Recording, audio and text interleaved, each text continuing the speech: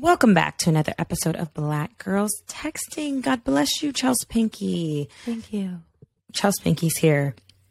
Bedside Brad's here. We are making it do what it do. If you're watching on YouTube and you're like, this shifted and changed, that's show business, baby. But we're just going to jump right in. Does anyone want to go first? Because if I go first, I'm just going to set a poor tone for the entire episode.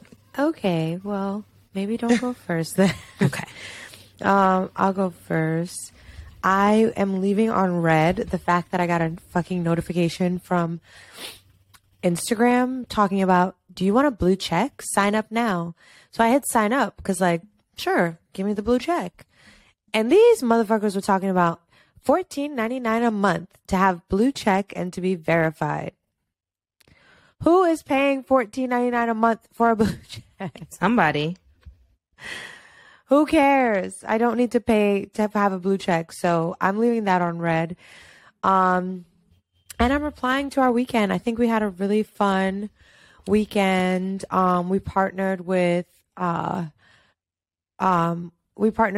Little Broke Girls and Essence GU and Envision and Glossier Studio Simone and Darian from Studio Simone and Mario Badesco and Sad Girls Club and a lot of beauty brands like Namesake, and it was just really beautiful.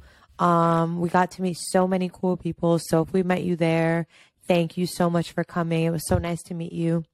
And I really loved our panel. Like, Glenn thinks it was a little long, and it was kind of long, but I think the panel was good because it wasn't like a traditional panel, and I don't like traditional panels. It was like a conversation, and everyone in the room was engaged. We talked about friendship. We talked about dating, and it was just really fun, really positive energy. So shout out to that. Yes. Love that. Glenn, you want to go next? I mean, that was going to be my reply too. I think LA was amazing. So great to meet so many of you all in person. I know we had some existing listeners there. There was actually a woman there whose friend lives in the Bay, and she lives in LA, and her friend was like telling her she had to come and check us out. I don't think she was a listener previously, but that was very cool to have her in the building. And I loved that.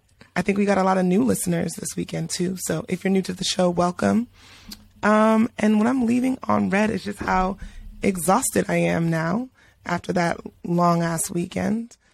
We were actually only there for like 4 days, but I feel like it's been a month of my life. Like, bro, are y'all finally feeling rested and normal again? Because I'm not. No. I've been taking naps throughout the day wherever I can, like 10 minutes. Like, it's crazy. It's not a nap. I feel normal. I don't know if it was a lot. My red is a red and a reply. So if you are a listener, you probably know that I just have these bouts of crisis, of crises, because there's so many of them. And we actually recorded the Patreon prior to the episode. So patrons, sorry if this sounds familiar, but I'm literally mentally spiraling. I was like, do I need to be medicated? And I'm not even trying to make light or jokes of medication, but I'm like, do I need like anxiety medication? Or like last night I was just about to like pop a little bit of a Xanax to just like try to rest my mind and go the fuck to sleep, because when I'm just left to my vices and to just spiral and go down the fucking rabbit hole into Alice in Wonderland, I am a demon and I do stupid shit. So if you want to hear about the dumb shit that I did, listen to the Patreon. But I say all that to say that Glenn's face. I say all that to say that, like, I missed the Patreon. I'm like, what dumb shit you don't have to did? subscribe and listen. Shit. You better pay your $5.99 a month. $5.99 shit. Because I'm going to block you from getting, I'm going to change the password. So if you really want to know, you don't have to subscribe. Bitch. I was like, you know what? Let me just sign up on the back end, sign in on the back end. No. But I think like literally what I'm experiencing and have been experiencing are growing pains.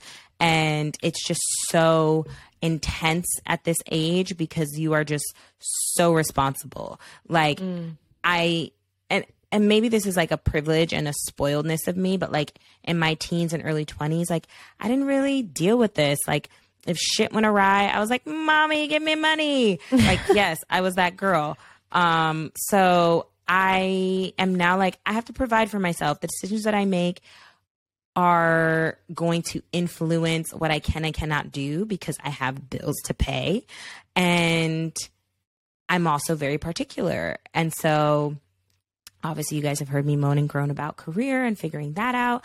And like, I'm exploring different ventures and like trying new things, but I'm like, this shit is so fucking hard. But it's a read and reply because I'm replying to it, like pushing me to like do things. Like it's pushing me to get out of my comfort zone. And everyone's like, oh, like you can't grow without challenge. And it's like, yeah, okay, fuck you. I get it. So I hate that. I know. I'm like, is this the case for Northwest? Because this bitch apparently signing.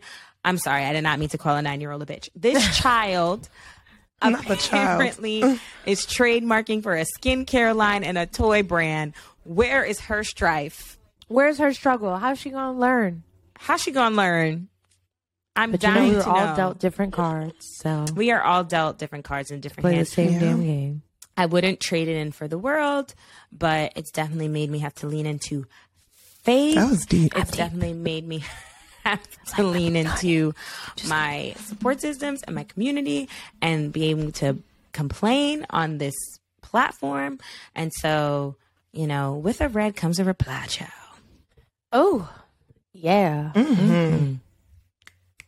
Amen. Yeah, that wasn't so doom No, it and wasn't. gloom. Oh, no, it could have been worse, but I decided to.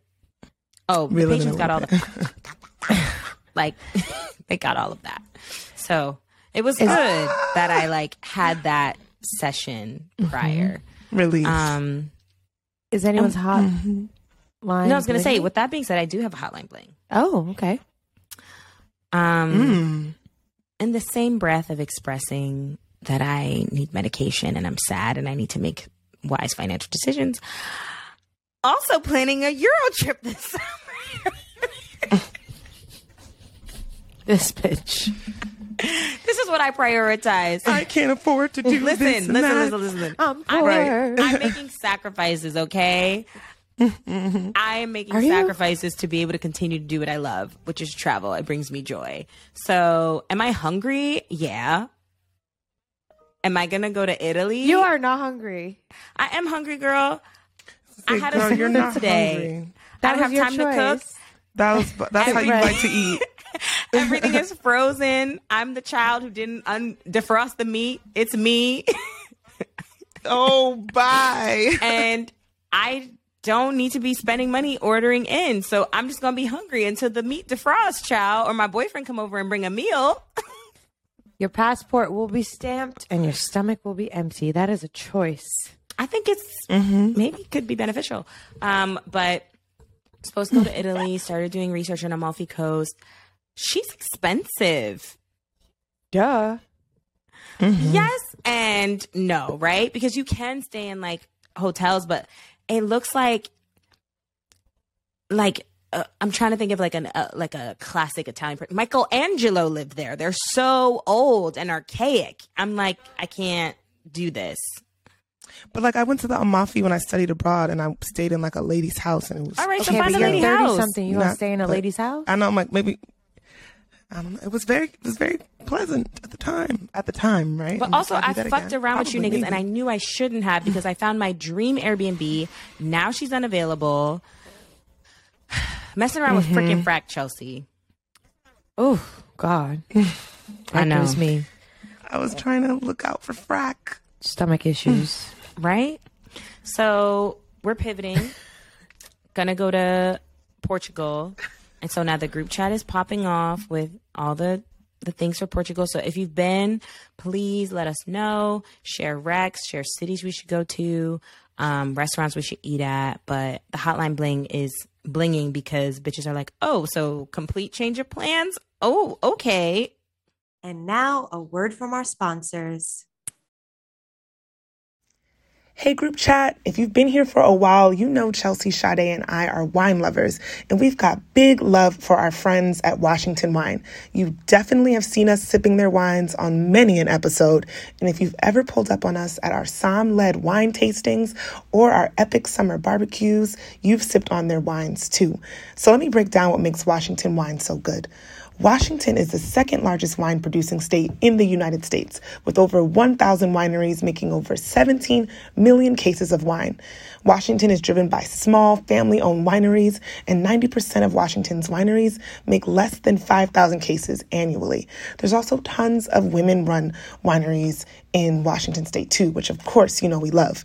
Though Washington has a reputation for being rainy, Eastern Washington is actually very warm and dry, which makes it the perfect climate for growing wine grapes. And there's no signature grape in Washington. Actually, the state grows more than 80 different varieties of wine. So the next time you're hosting a girls' night or a dinner party, check out a wine from Washington state. You can impress your girls with all your Washington wine knowledge, or just curl up with a nice glass of red at home. There's truly something for everyone. So to learn more about the many amazing wines from the Washington state region, head to washingtonwine.org. Yo, if you thought the McCrispy was bussin', hold up. Bacon and Ranch have entered the chat. Say hello to the Bacon Ranch McCrispy. Ba-da-ba-ba-ba. At participating McDonald's, limited time only. My good sis, that's a Black girl doing shit. So we have our Black girl doing shit here with us in the flesh. We're still in the studio. You still see our beautiful faces. She's stunning. We have, Sandra Butler. Correct. Because my aunt's name is Sandra, and so I keep wanting to say Sandra. Sandra. But we have Sandra Butler. She is an Atlanta real estate broker and entrepreneur. She's the owner of Caterpillar Properties.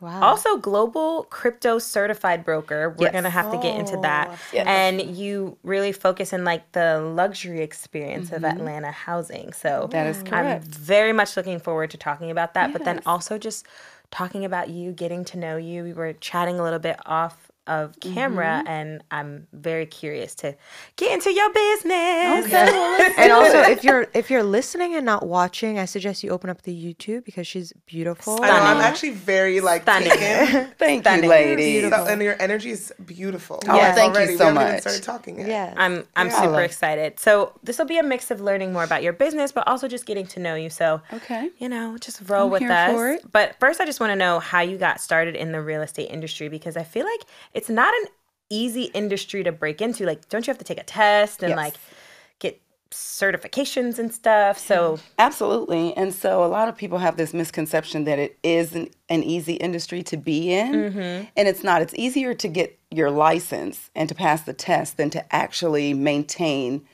the career, right? It's very difficult, and it's a continuous learning thing, right? So you're a forever student when you're in real estate.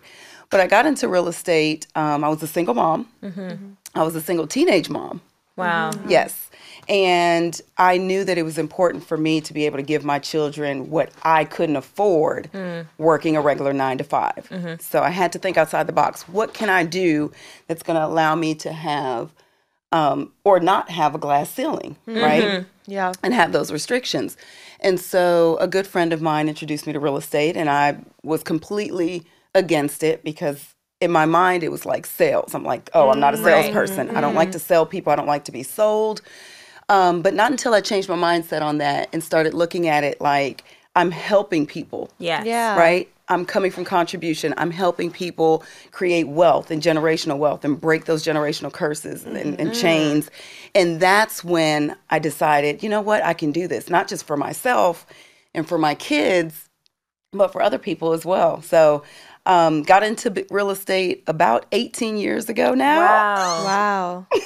Oh, okay. So you are not new to this. You are true to this. Yes. Well, you're a broker, so that's not agent. That's higher than that. What's the difference? I don't actually know that. So I now own my own agency. I own my own brokerage, and I have agents that are actually under me. Gotcha. And I opened my brokerage at the beginning of 2022.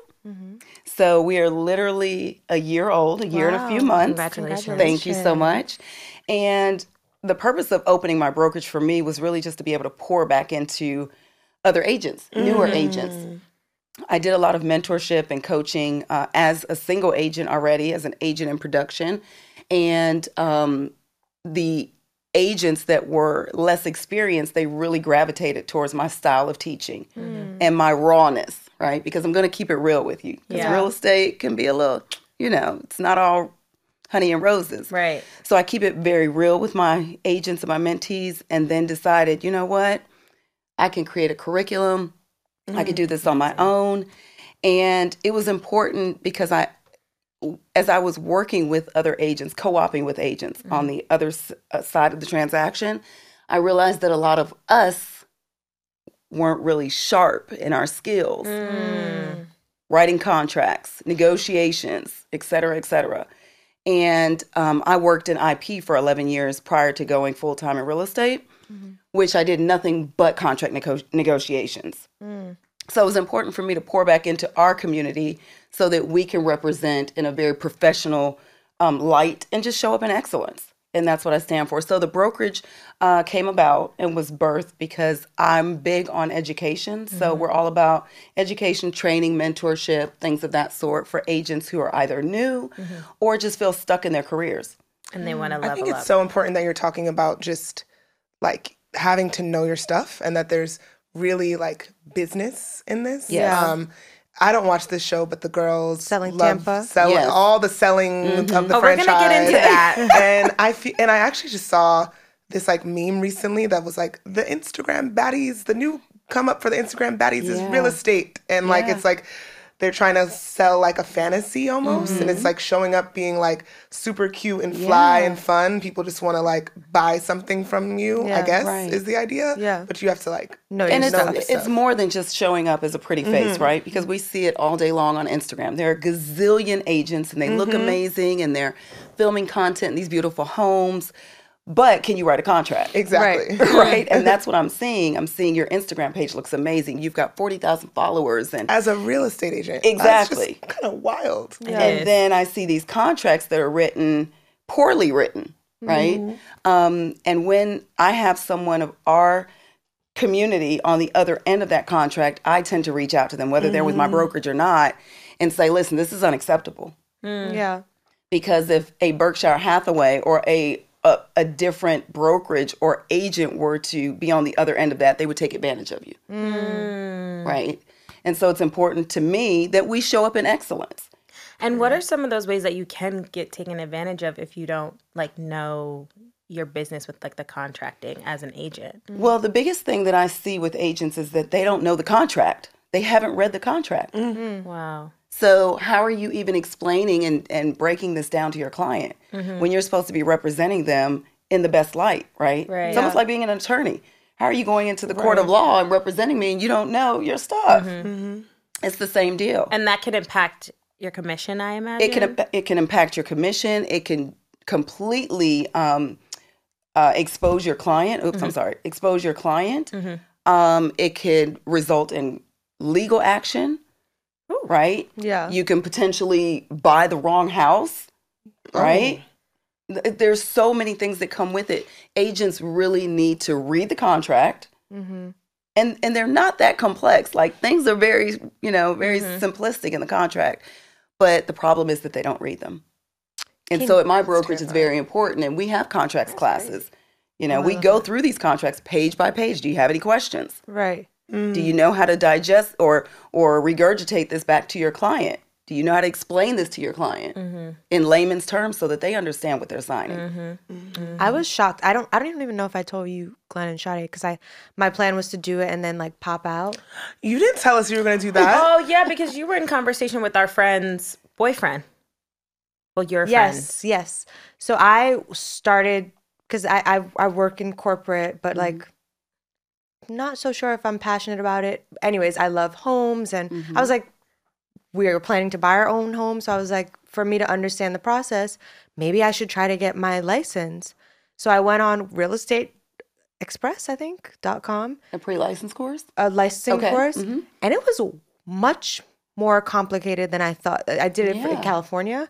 And I didn't complete it. I think I want to do one with like an actual like a teacher, Right. Versus self-guided, but so many intricate like laws that you have to understand that you can actually get in trouble for. Like I was like, oh my goodness, this is intense, and I'm over here writing on flashcards. I was like, I need a teacher. I'll try it again. Wow. No, it is. There are a lot of layers to it, right? And even as a single agent, it was always very satisfactory to me to educate my clients. Yeah. I'm going to educate you along the way of this process. You're going to know how to buy a house with or without me after this process, but I want you to be a part of it every piece of the way. Yeah. It's important that we understand the intricate details of the transaction.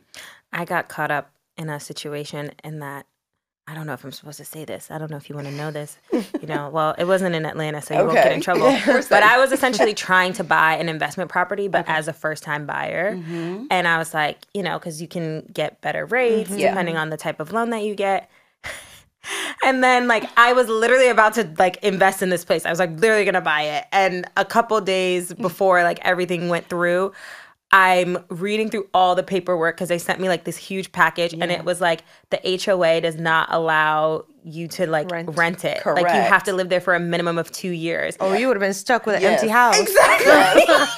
Exactly. Yes. And you hadn't even read it, girl. I hadn't even read it. I think I sent it to my sister who had dabbled a little bit in real estate. And she was like, girl, what are you doing? And she was like, your agent didn't tell this to you. And I was like, they didn't read the contract. They don't know. They don't know. Damn. Imagine. And they knew that you wanted to do it as an investment property. Yeah, I mean, so, like, we were that's a both problem. in cahoots on like that this was going to be a little like on the low situation. okey-doke. But yeah. And that's a prime example, even with my agents, outside of my own clients, but with my agents, I'm adamant about them educating their clients. First of all, find out why are they doing this? Why are you purchasing? What's your why? Right. Right? Because everyone's reasoning for buying is not the same. Is this going to be your forever home? Is it your first time home? Do you want it to be an investment property? Right. Is it going to be a part of your investment portfolio later? What are we doing with this? Right. Why are you purchasing or wanting to purchase this home?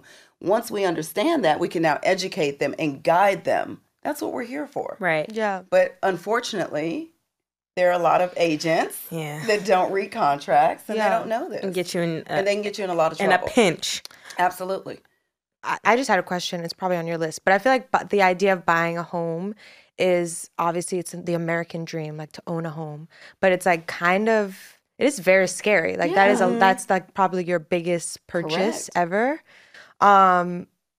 I don't know. What do you say to like those who are thinking of it, but it's also scary? You also don't want to be house poor, like take all your money and put it in a house.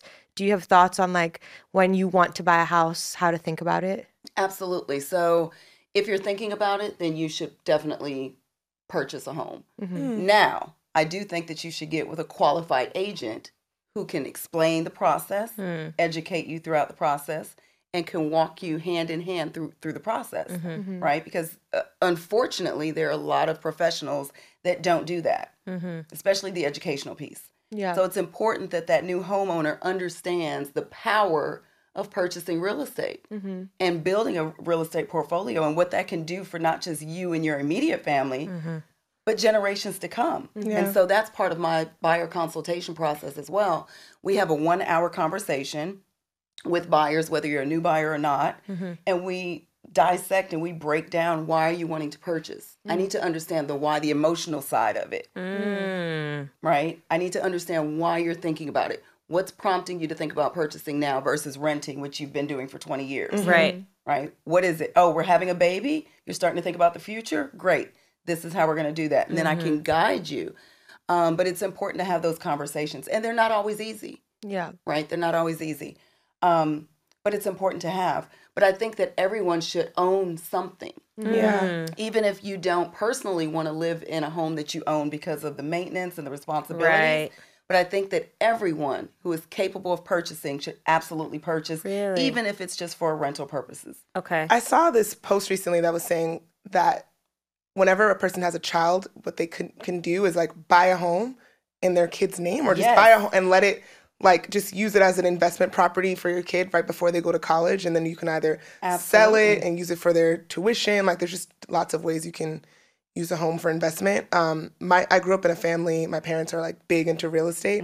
And when you mentioned emotion, that's something that I grapple with a lot, right? Like they own several properties that I guess the intention is that they could be sold or something. But I'm like, we have so many memories here. Why do we sell this? And then it's like, what's the point? Now we just have homes like sitting here. I don't know. Any thoughts on that? Well, again, I don't understand. I don't know why they purchased the homes that they purchased, right? I don't know the reasoning behind them. But I think that the more homes that you can purchase and pass on to your family, your kids, your grandkids, et cetera, absolutely do it. I'm a huge advocate of that, even with my children, right? From the time that they were able to purchase anything, before you buy a car, you're buying a house. Wow. Absolutely. Wow. So my son, who, I'm about to tell my age. My son, who's going to be 31 in April. No, you're lying. Don't believe you. Don't believe you. I promise. Is he single? I was gonna say, what's his situation? Because we're the same age. We got show jeans, girl. Right. But we're not gonna talk about him right now. Yes, he is single.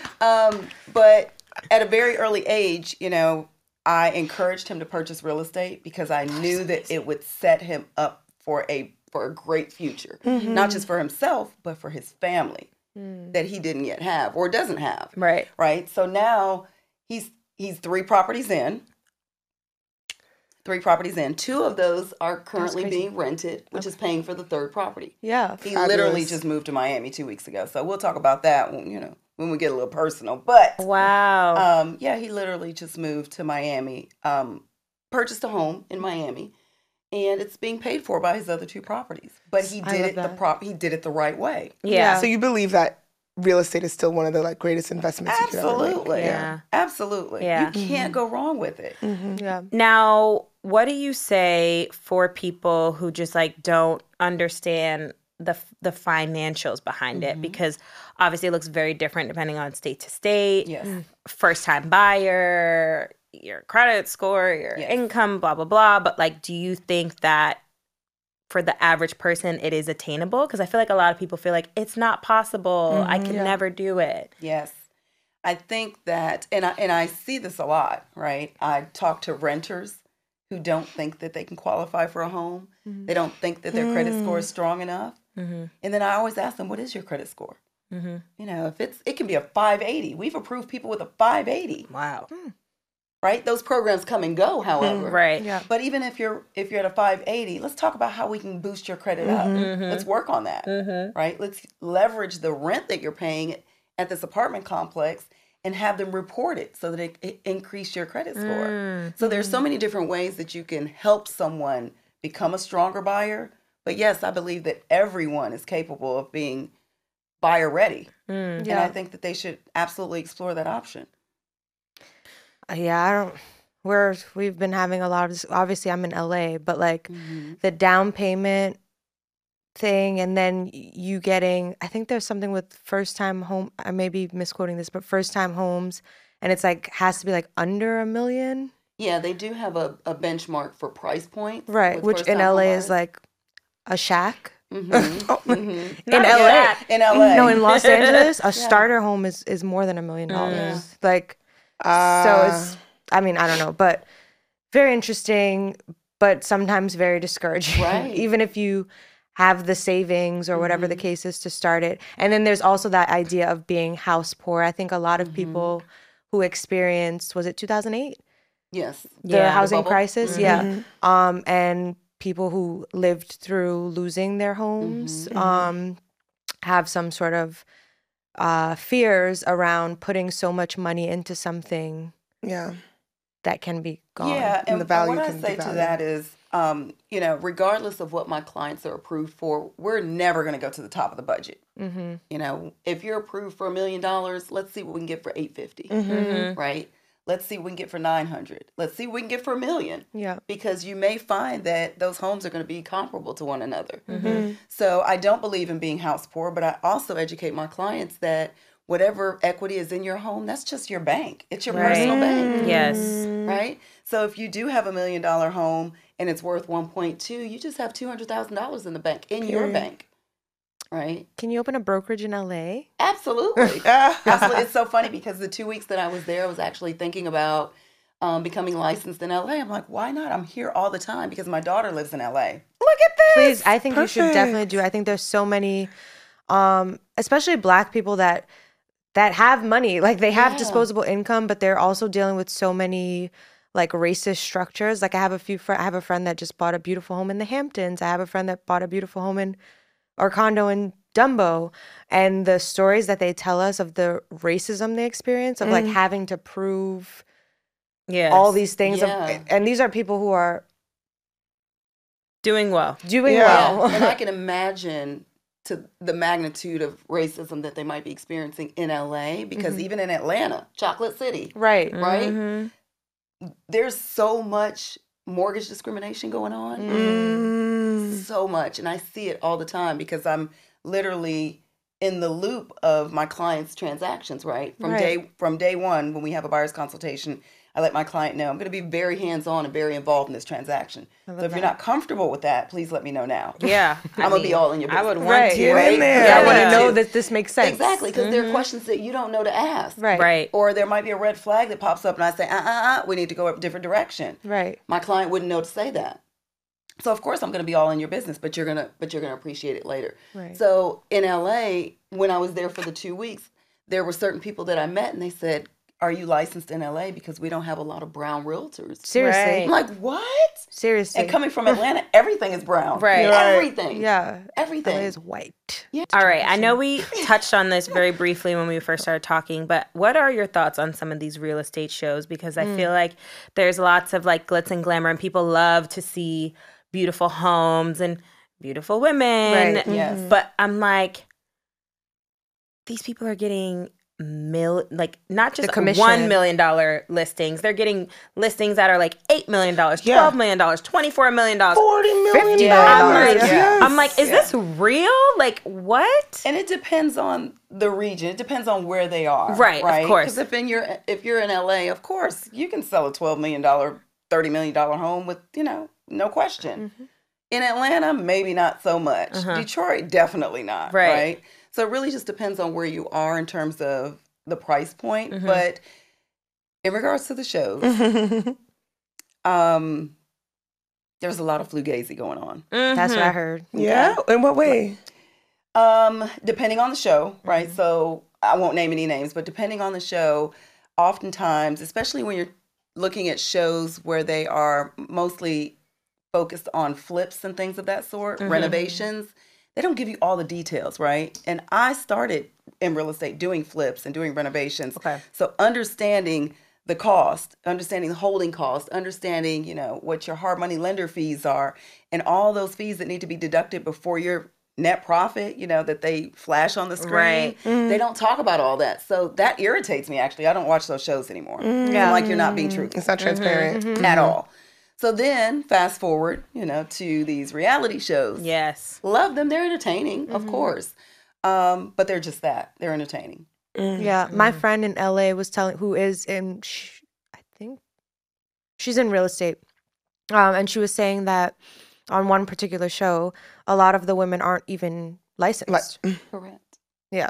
So they're like, let me show you this Were they home casted with my for the client. show? They're casted. She was like, some of them are like Mary from Selling Sunset. Right. She does her shit Right. really in LA.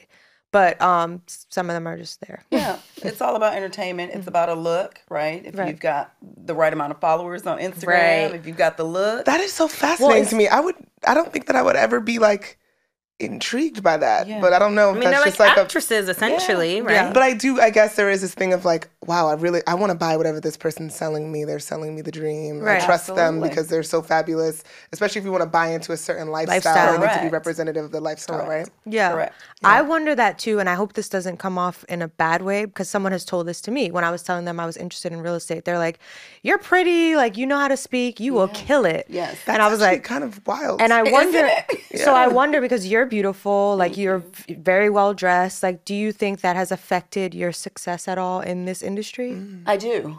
Yeah. I do.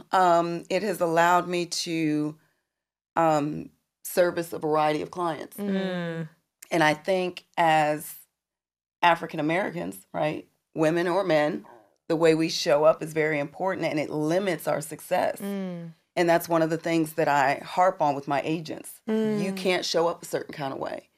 You know, if you do, you're going to be asked to leave. Your Instagram, I'm all over your Instagram. You are not going to be twerking under my brokerage. We're not doing that. Right? So there's a certain image that you have to present, especially if you're representing my brand that I've worked 17, 18 years to build. Right? I think that, unfortunately, sometimes we just don't have the right role models. This is a very non-Black dominated industry. And unfortunately, there aren't a lot of people that are going to say, you know what, let me take you under my wing and show you how to show up in excellence. And so I was fortunate to have that, of another race, but I was fortunate to have that. And then, of course, I come from a different breed. I was born in Europe and I was raised in Europe. So I look at how I show up differently sometimes. You have that awareness. Correct. And so now I'm pouring that back into... And the Germans are... Yeah, I'm like, exactly. They play no games.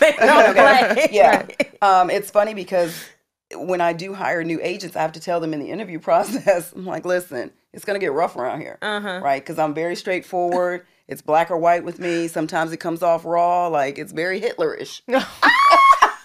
It is. Right. Listen, you're not going to like me at times. Right. But you're going to appreciate what I'm giving you and the authenticity that I'm giving you. But I'm already seeing you as a mom. Even with my kids, I'm like, listen. They're like, ooh, she's so raw. Yeah. Like, I don't know how else to be. Right. Because my mom was very, like, she was Hitler's sister. This is the best way I can describe it. Oh, your mom's the German? Yes. Okay. That's the best way I can describe it because very strict. There's no fluff. She's very strict. She's very straightforward. And it comes off, it just comes off very cold to a lot of people who don't understand. Right. I'm like, it's a cultural difference. It absolutely is. Yeah.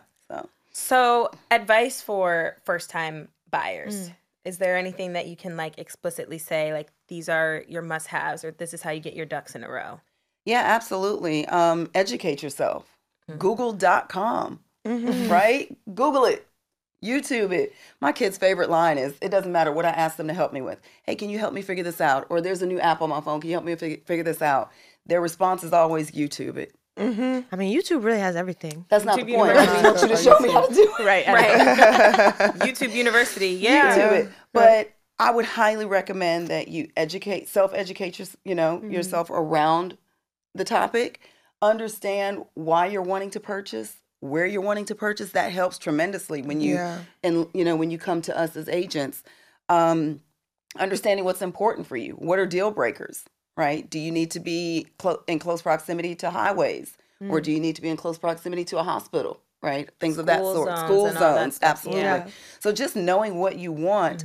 But in terms of preparation, I would say definitely have your taxes in order. File your taxes. People not filing their taxes? I'm trying to get that refund, baby. People ain't I'm not surprised. Or they're writing everything off, and then they want $1 million house. Well, according to Uncle Sam, you don't got nothing. You only made $14,000 last year. What we buying? I didn't even think about that. So, prepare in that sense. If you know that you want to purchase a $500,000 house or $1 million home, let's start lining those ducks up and let's get your taxes in order. Pay stubs, if you're a W-2 employee, if you're self-employed, your bank statements. Let's make sure we don't have any NSF fees that show up over the last 3 months. What are NSF fees? Non-sufficient funds. Bounce checks. Yikes. Yeah. Not the checks bouncing. Yeah. Listen, I know they don't play. Yeah. So especially for when 3 you're months. Yeah. 3 months of worth of clean statements is what you want. Yeah. Right. And then savings. Save. Once you've mentally said that you want to purchase a house, then we have to push the pause button on all the ancillary things that you spend money on. $100 a week on coffee. Damn. That one gets everyone. Like, no more coffee. Make your own coffee. Restaurants. Right? Restaurants. The Ubers. The Uber Eats. Oh, the Uber Eats. right? For a $12 burger, you're paying $50 because of service fees and Right. delivery Exactly. fees. Like, go get your own burger, right? Do you think that there's like a generational thing happening? Because I've like seen a lot of articles about millennials kind of not being where their parents were. Like at this point, our parents had a house or whatever the case is. And At this point, millennials are living in the house that they grew up in with the parents. Yeah.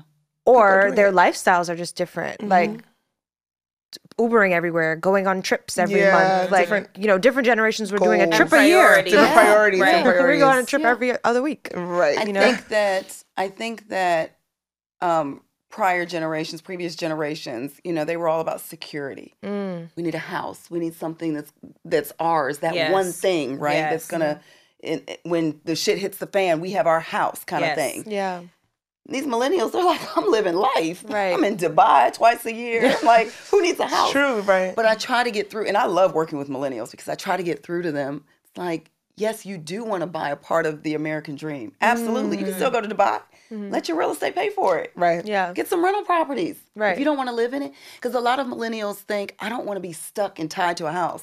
They think it's a life sentence. And now I've put down roots somewhere, and I don't want to be rooted. I'm like, you're not going to be shackled to the house once you sign. I promise you.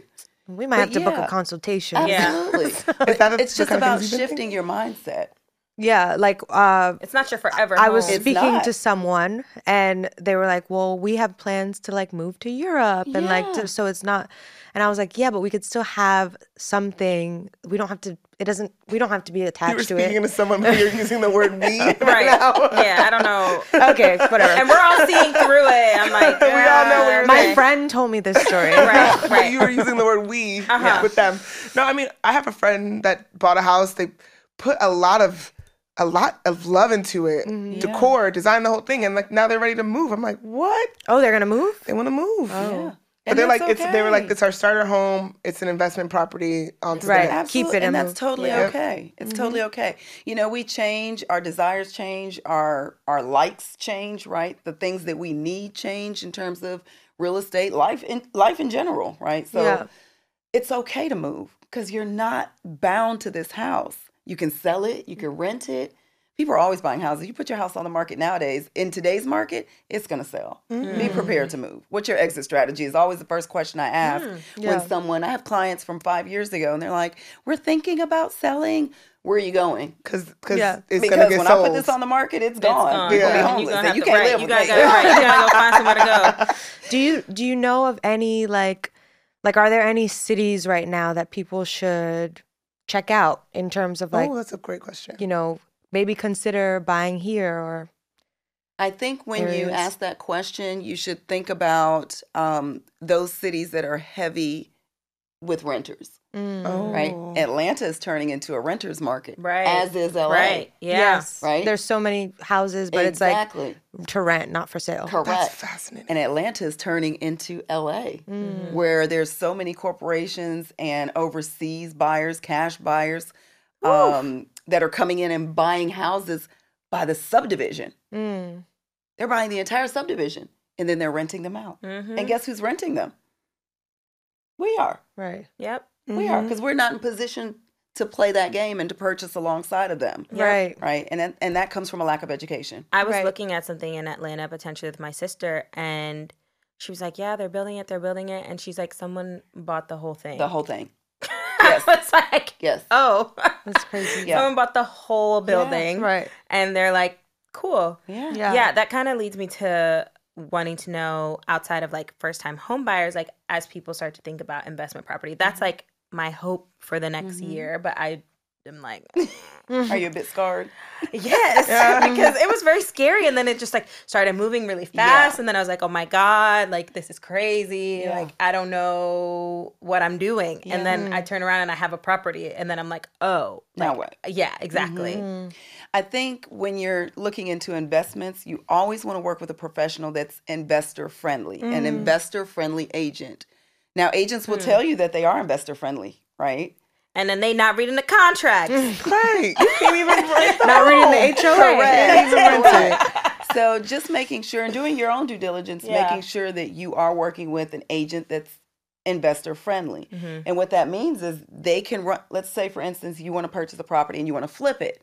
Well, are you able to run comps to tell me what the after repair value is going to be? Because After I invest all of this money into it. Because the traditional agent may not know how to run those comps. They're different than your traditional comps. And comps are really just they're running your previous sales against what's currently on the market or what you plan to do, the plans that you're going to do to your home, the home that you're going to flip, to see what it could sell for, right? And so we do some research, we do some data analysis stuff, and it tells us this is what you can sell that home for if you do these things here, right? So an investor-friendly agent will be able to assist you with that. Now, if you don't want to flip, if you want to buy and hold, they also need to be able to prepare you and educate you on what your return on investment is going to be. If I purchase this $500,000 multiplex unit, what can I expect in return? What kind of money am I going to make off of this?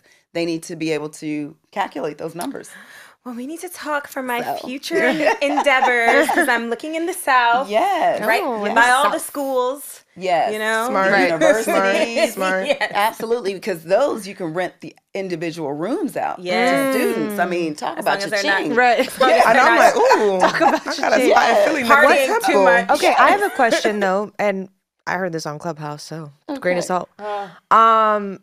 Is it more important to buy land or the house? It depends on what your plans are. Okay. Because they were like, people always want to buy a house. You should focus on the land. Well, and I say this, for investors who are looking for properties that they can flip, yes, if we can find a plot of land, you're going to be better off that way because it's probably going to, in Atlanta, it's probably going to be cheaper to just construct from the ground up than to go in and... I feel like Texas is like that. Like Exactly. Yeah. Exactly. So it just really depends on the area. It depends on what your goals are and what your plans are with that particular project for us to determine whether land is going to be your best option or just finding a home that you can kind of renovate or maybe, just... Because you can buy land for like a low cost, right? In a place that's like up and coming, and then somebody wants to buy that land back from you. Right. Yeah. And you just got it for the cheap. My friend just bought land. She was like, I was like, what you been up to? She's like, I just bought some land. Remember that lady on the bus Texas. and she told us she bought land? Yeah. She's like, I just bought some land in Wyoming this week. I mean, Wyoming. Super randomly. And she's like, I'm just going to hold it. Yeah, if you're in a position to purchase land and just sit on it, especially in those areas like Wyoming, Atlanta. A few years ago, there was an area in Atlanta called Bankhead. Yeah. Right? I know Bankhead. Have you guys been to Bankhead area today? No. No, I just hear it in the songs fancy all the part, time. right? What? It's amazing. So those people who purchased those land lots for cheap, they just sat on them. Mercedes-Benz was erected. So they sold that land. Apartment complexes went up. High-rise, I like condos went You gotta up. do anything. Just buy the land and sit there. Okay, Buy we the can think land and sit about there. more things for our I was like, maybe we could buy some land. And just sit on it. So, okay, we've gotten into the home buying, the blah, da, da, da, da. Not Now, the da-da-da-da. typically, not typically, but often, if you are going into home buying, you have a partner. Oh, prenup. How Not do we feel typically. about... At our age, maybe. Often, yeah. At our age, Do you think that's... do you see that mostly? in the I industry? see a lot, and mind you, I only sell in Georgia currently. Okay. I see California next. California next. Stay tuned. I see a lot of single women out buying the men. Yeah. That's what That- my there was an article that assumption would came be out. is that it's Yeah. single women buying. That's what I saw. Listen, that was what I would are think. taking I know the over. girls are. Yes, we buy Yes. land. Okay, sorry. Single women, you are buying. But a lot of times, the Of next course. step in Yes. couples Yes, is, of course. okay, let's move into something together. Yes. There's all this talk about splitting bills and splitting rent and splitting things. What are your thoughts on, like, how bills are split in this new home that you Like, create? Do you Mortgage. believe in 50-50 relationships? Yeah. Well, I believe that relationships, they kind of go with the wind, right? Because let's just say I'm the breadwinner at the moment because my business is booming, right? I'm selling books, I'm going on tour, I'm doing all this great stuff.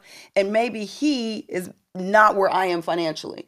Well, then I would take the bulk of the bills, right? And vice versa. If that paradigm shifts and now I don't know, not me, but the female is pregnant, right? Not me.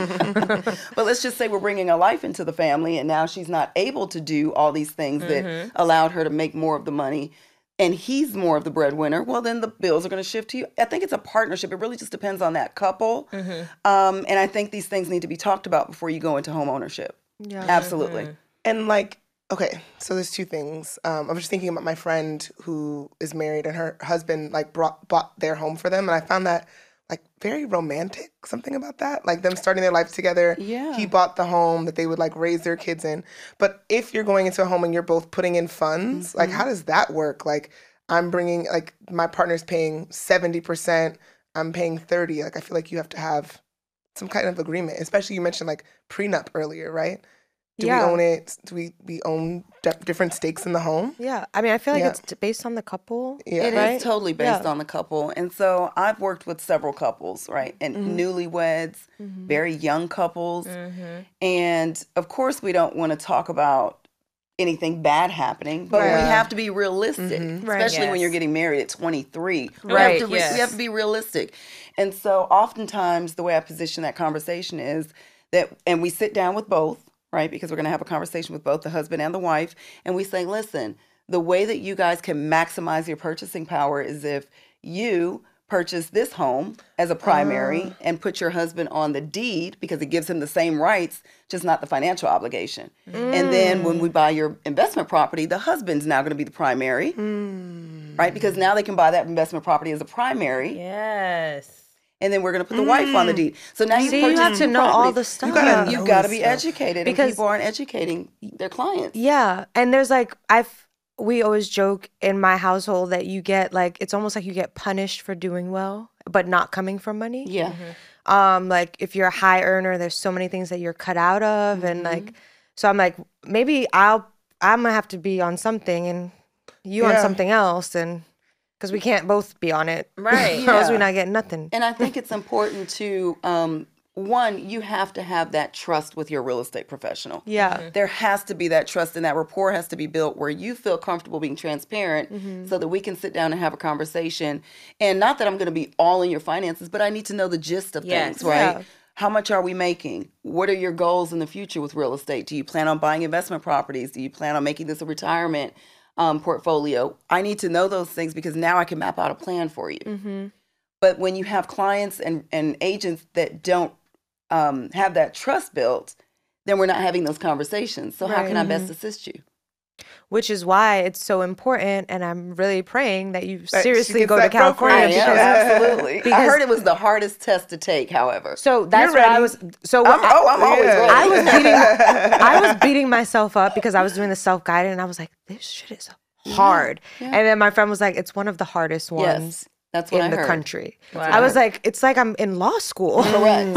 Yeah. And I'm doing it by myself. So I was just like, I'm just going to find a teacher. I still think that you should absolutely get your license. I want to, because I also want to understand. Totally. Even if I don't do it professionally, having that understanding, I think is valuable. Absolutely. Thinking about it. Yeah, absolutely. Yeah. So... we know you have... know how to rub in her hands. Yes. It's getting menacing. This is me getting into your business. Let me take a sip. We have the son, the daughter in LA.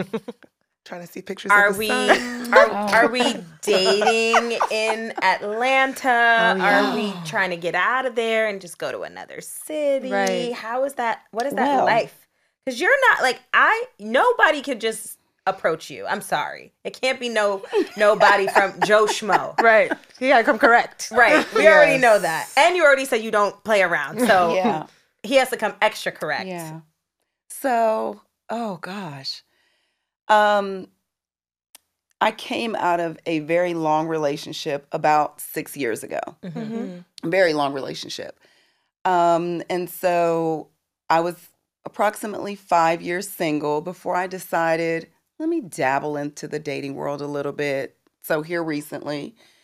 And what I realized is that it's very different. It's very different. It's even different from us. It's apps. It's different. I cannot get with the apps. I've tried the swipe left, right thing. How are you meeting people? I'm really not. So you either have to be in my circle kind of, sort of, or someone knows somebody who knows somebody who knows somebody. But yeah, I'm really not outside like that because I don't like what's out there. I don't like what's the out dating there. pool has feces in it. I believe it. Yeah, the courtship is not there, and I'm still big on that. If you're going to pursue me, then you need to pursue me as a man, right?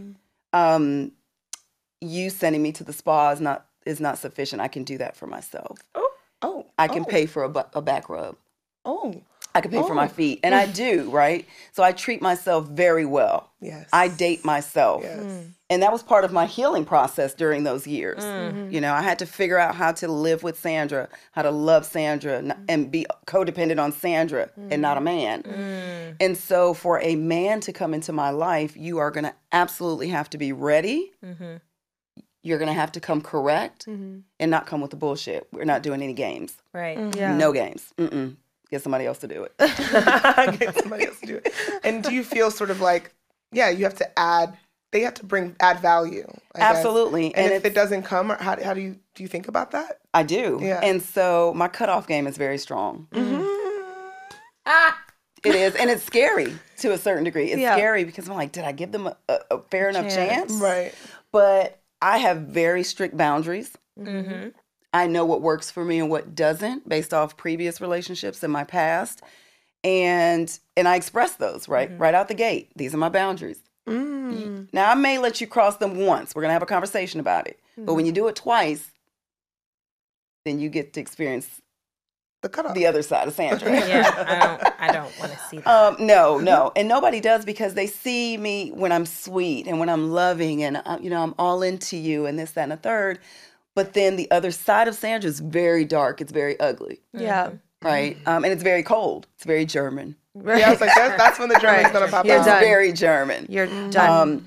But no, I'm open to dating. And I'm manifesting my king. He's going to find me. I'm excited about it. And in the meantime, I'm just preparing for him so that I can show up as my best self and the best version of a wife that he needs in his life. So I'm working on that right now. He'll find me when the time is right. I love that you said that you were dating yourself. And I feel like that's so important in terms of like the healing process for people. So if you feel comfortable, can you share like how you transitioned out of that? Because I feel like that period is so hard for people. Yes. Well, it's hard going into and coming out of, right? Especially when you're codependent on someone. I was in an 11-year relationship, so I didn't even know how to be in a room by myself. Yeah. So I was always with someone, whether it was my man or my kids or my dog. But when that relationship ended, and at this point my kids were adults, it was just me. Yeah. I was like, ooh, I don't feel comfortable. Always had company. Always had to be outside the home. I literally had to learn how to be within my four walls alone, and that was difficult. It was ugly. There was a lot of crying going on, a lot of red wine. Like it was not cute. And then you get to a point, which is very scary also, you get to a point where you become okay with that. Right.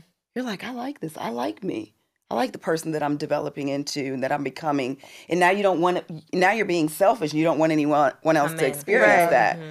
No one to disturb But then it. that blocks you from a potential blessing. So it's a tough transition into it and it's a tough transition out of it because now I have to share myself, whom I've fallen so in love with somebody else who might not be deserving. It might disrupt your whole thing. And that's the thing, a lot of guys and a lot of people and even women, they say, I'm looking for a man that's going to add to my peace. That's where you're going wrong. Right. I have my own peace, but I had to work on that. I had to work for that hard. So if you can't add to that peace, then we're not a match. If you disrupt my peace, you will get cut off very quickly. I have no room for that because I worked too hard to get to this point. Get there. Yeah. I wonder how that also experience dictates how you mother, especially your daughter, or, any younger women in your life, like how you might mentor them. Do you think it's better to spend more time being single? Or I know some people are like, college is a great time to find a partner. You're in a space of other men doing, you know what I'm saying? Like, and they're like, you should actually try to find someone when you're in that space. How do you feel about it? being very transparent, I didn't go to college. So, but looking at my kids who did go to college, I don't think that you're mentally mature enough to make that kind of a commitment, honestly. You haven't lived enough, right? You haven't experienced enough. And you're going to evolve and grow. Your 20s are going to look different than your 30s and definitely going to look different than your 40s, right? So I think that not until you've allowed yourself to discover who you are, and whether that's being single, dating yourself, or whatever, but maintaining that individuality, even if you are in a relationship, maintaining your individuality. And we get lost so often. We get in a relationship and we forget who we are. Yeah. It's all about that person, right? And then when that doesn't work out, we're like, oh my God, what am I going to do with myself? Well, that's because you didn't maintain that individuality. But that's something that took me 40 plus years to learn, right? Yeah. So now it's very important for me to still maintain the lifestyle that I have now. I still go out by myself. I'm still going to travel by myself. And I need for that man to be okay with that. Because that's how you met me. You probably met me on a trip somewhere. Yeah. So you need to be okay with that. Or you met me at dinner by myself. So you need to be okay with that. Right? I love that. I'm not going to alter who I am. I'm no longer going to alter who I am just to be in a relationship. And that's where I've gone wrong so many years over and over and over. So I think, to go back to your question, the younger that you are, I think the more time you need to spend with yourself. Just understanding who you are, what makes you tick, what are your triggers, if you have any. You know, and just knowing what you're about. Set some boundaries early on. Yeah. I think I waited way too late to have boundaries in my life, in my relationships.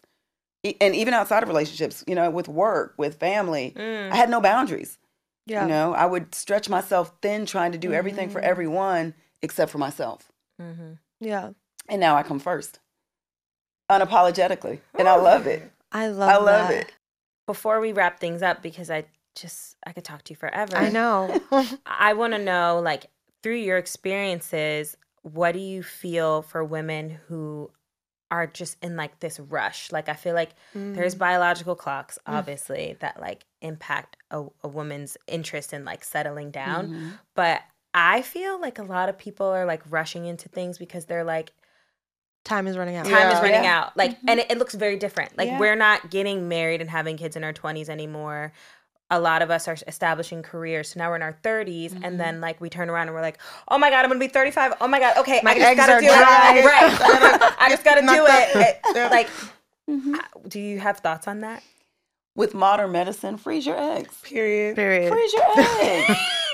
like seriously. And 40-year-old mother. Yeah, it's so funny it's very because it's very simple. And I was a teenage mom, and I don't regret any of it because now I'm, you know, where I am, now and I'm free. you're kid free. I'm free. That's kind of nice. I love it. Still I love young. it because I understand. And it's funny because I wouldn't change that because I now know who I am. My 20s, I didn't know who I was. I'd have just been reckless in these streets.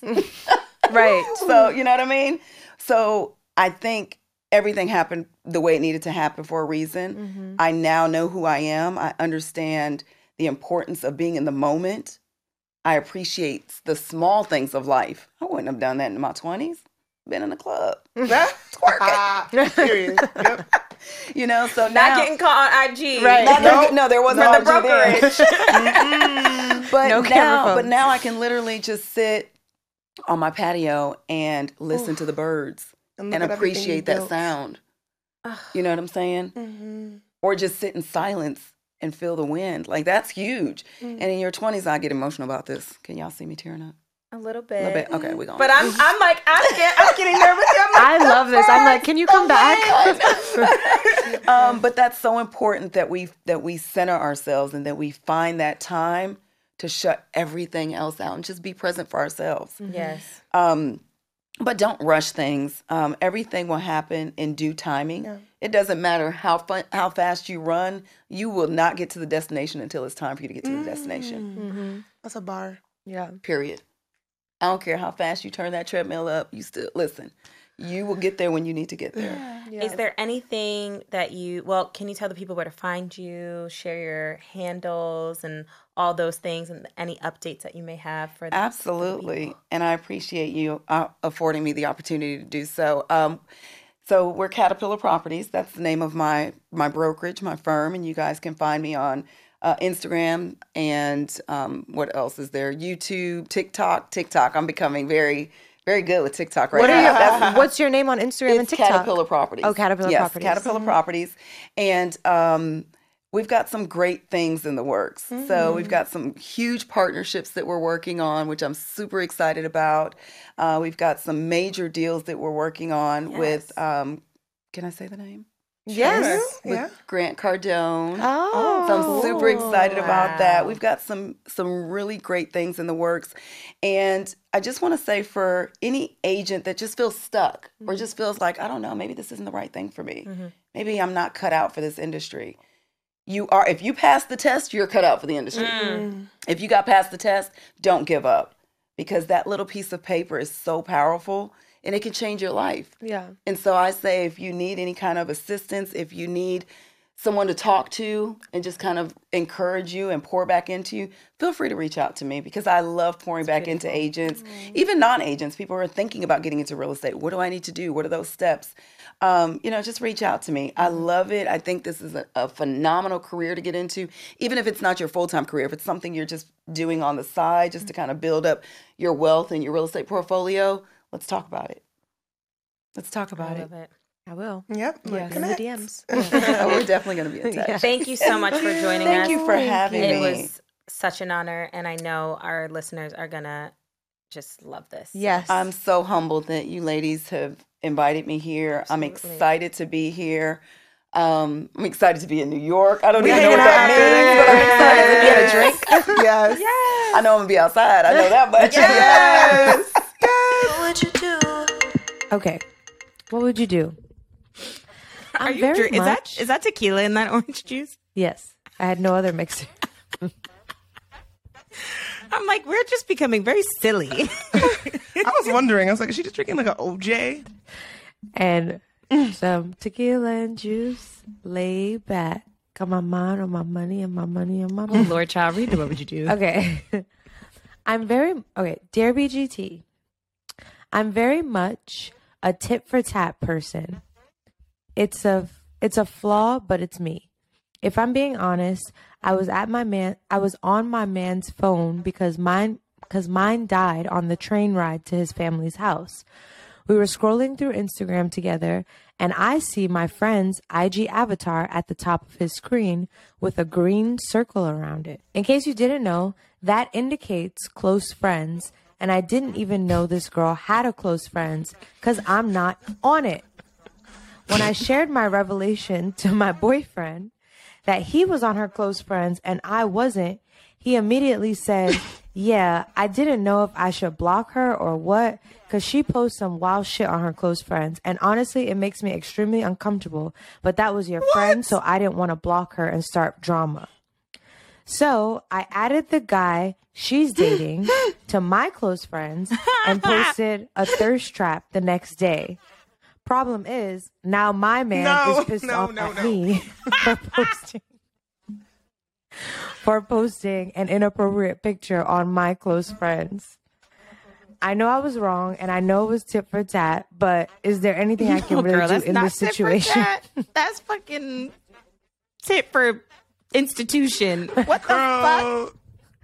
I wish you would have wrote us before you made the page. We could have been nipped this in the bud earlier. Okay, now so we in a whole other level. We're in a whole nother level of mess. So there's two. What would you do? So what would you do if your friend, I guess, put your man on their close friends and was posting inappropriate shit, or even if they weren't posting inappropriate shit, your man's on the close friends and you're not. Yeah. And then two, now what's she gonna do about her man being tight that she done made a close friends and posted an inappropriate picture? Oh my God. It's giving love and hip hop. So maybe they should consider that. Consider what? Auditioning. Oh, I guess they'd have to be rappers or something. Maybe it's giving Love is Blind. Yo, you are so dumb. It is definitely giving Glenn, we were looking at Unbothered, Refinery Unbothered, and they had a post about Love is Blind. Do they need a medical professional on the show? Like, call the medic, but they do for the mental. Mental health professional. For you and them, I guess.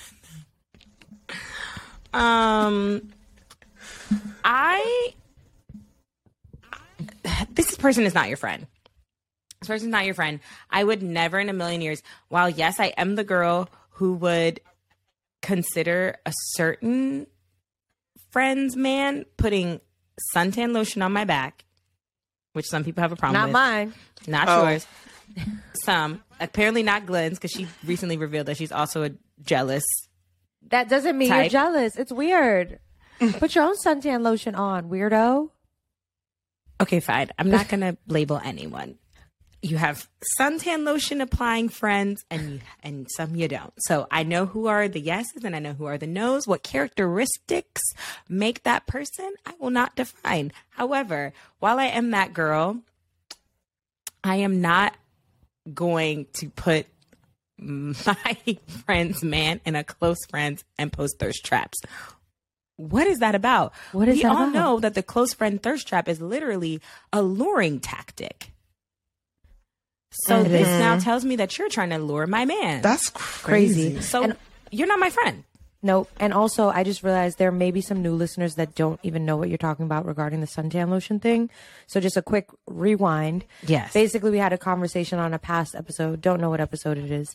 But Sade was saying that if we were all on the beach and one of us were in the water and our man was on the sand and she needed help applying suntan lotion on her back, she thinks it's appropriate to contact one of our men and say, hey, Glenn or Chelsea's man, apply some suntan lotion on my back. And I said, bitch, if you do that, I'll cut off his hands and cut off your back.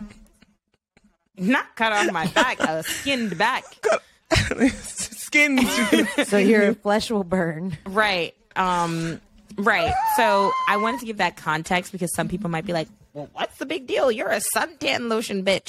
So I just wanted to level the playing field of expectations. Like, while I do, have some gray areas where I think sometimes you might have a close relationship or an odd relationship with your friends' partners. Context obviously needs to be applied. You guys could be homies from back in the day or whatever. Close friends is for sex luring. And even if you're not posting anything weird, why is he on your close friends and I'm not? Was that a mistake? And it could have been an oversight. But how do close friends get made? Because it's weird. Because some people's close friends, they just make a list for you. No, I had to make my close friends. Yeah, when you start your close friends, whenever I go post to close friends, it'll just show me people they think I should post to. Like, I've never made a close friends list. That does happen. That does happen. It gives recommendations. Yeah, but they don't put it in there. But your friend should never recommend him. Exactly. So then that makes me feel that it was intentional. Fuck that bitch. Only if it was just a mixed bag. Because I'm in people's close friends and I'm like, why am I in your close friends? I'd be like, how did I get here? Yeah, how did I get into this close friends? I'm not mad. Thanks. But I'm shocked that the person sat there and picked me to be in their close friends. So sometimes I think that it's an automated thing. However, not this lady's man being an automated choice. I just put something in my close friends by accident.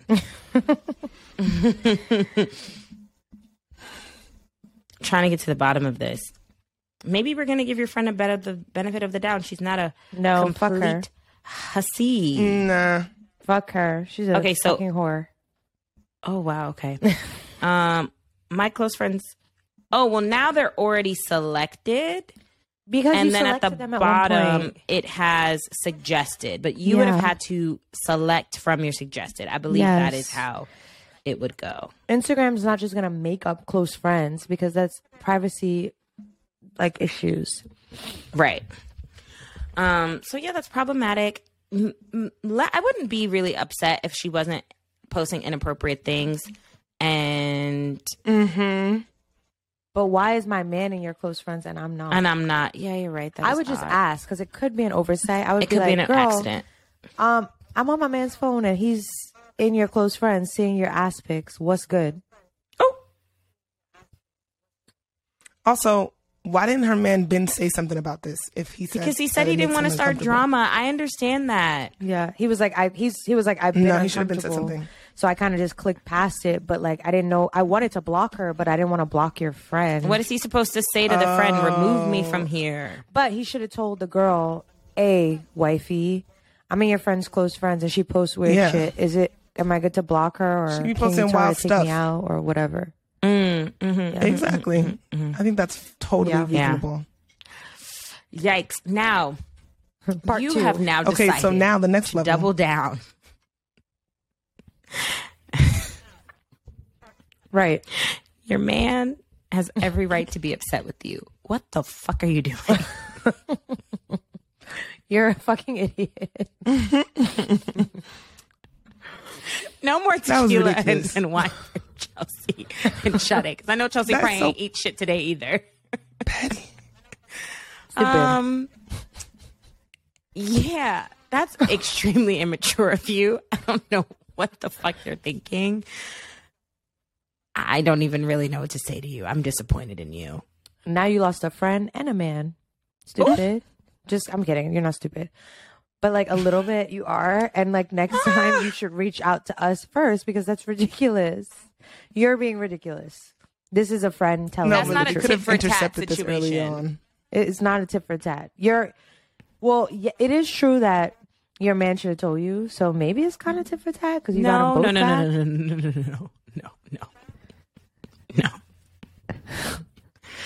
No. Well, good luck, girl. Check in. If you want to give us first. a follow-up, feel free to email us at hello@blackgirlstexting.com. Thoughts and prayers. Thoughts and prayers. Anyone else who wants some advice, please don't send us no stupid shit like that. I'm just kidding. But send us your emails at hello@blackgirlstexting.com. You can also DM us at blackgirlstexting on Instagram, or you could TikTok us. And it's also Black Girls Texting, or you could tweet us, Black Girls Text 1, or you could become a patron and send us a message there, or you could send us a message on YouTube, whatever you'd like. But love you for listening. Thank you all. Bye-bye. Bye. Welcome back to another episode of Thanks again for listening to Black Girls Texting. Make sure to rate and review this podcast wherever you listen and subscribe so you never miss an episode. Oh, and don't forget to text every group chat you're in and tell them to check us out. Follow your girls at Black Girls Texting, and we'll see you next week. Bye.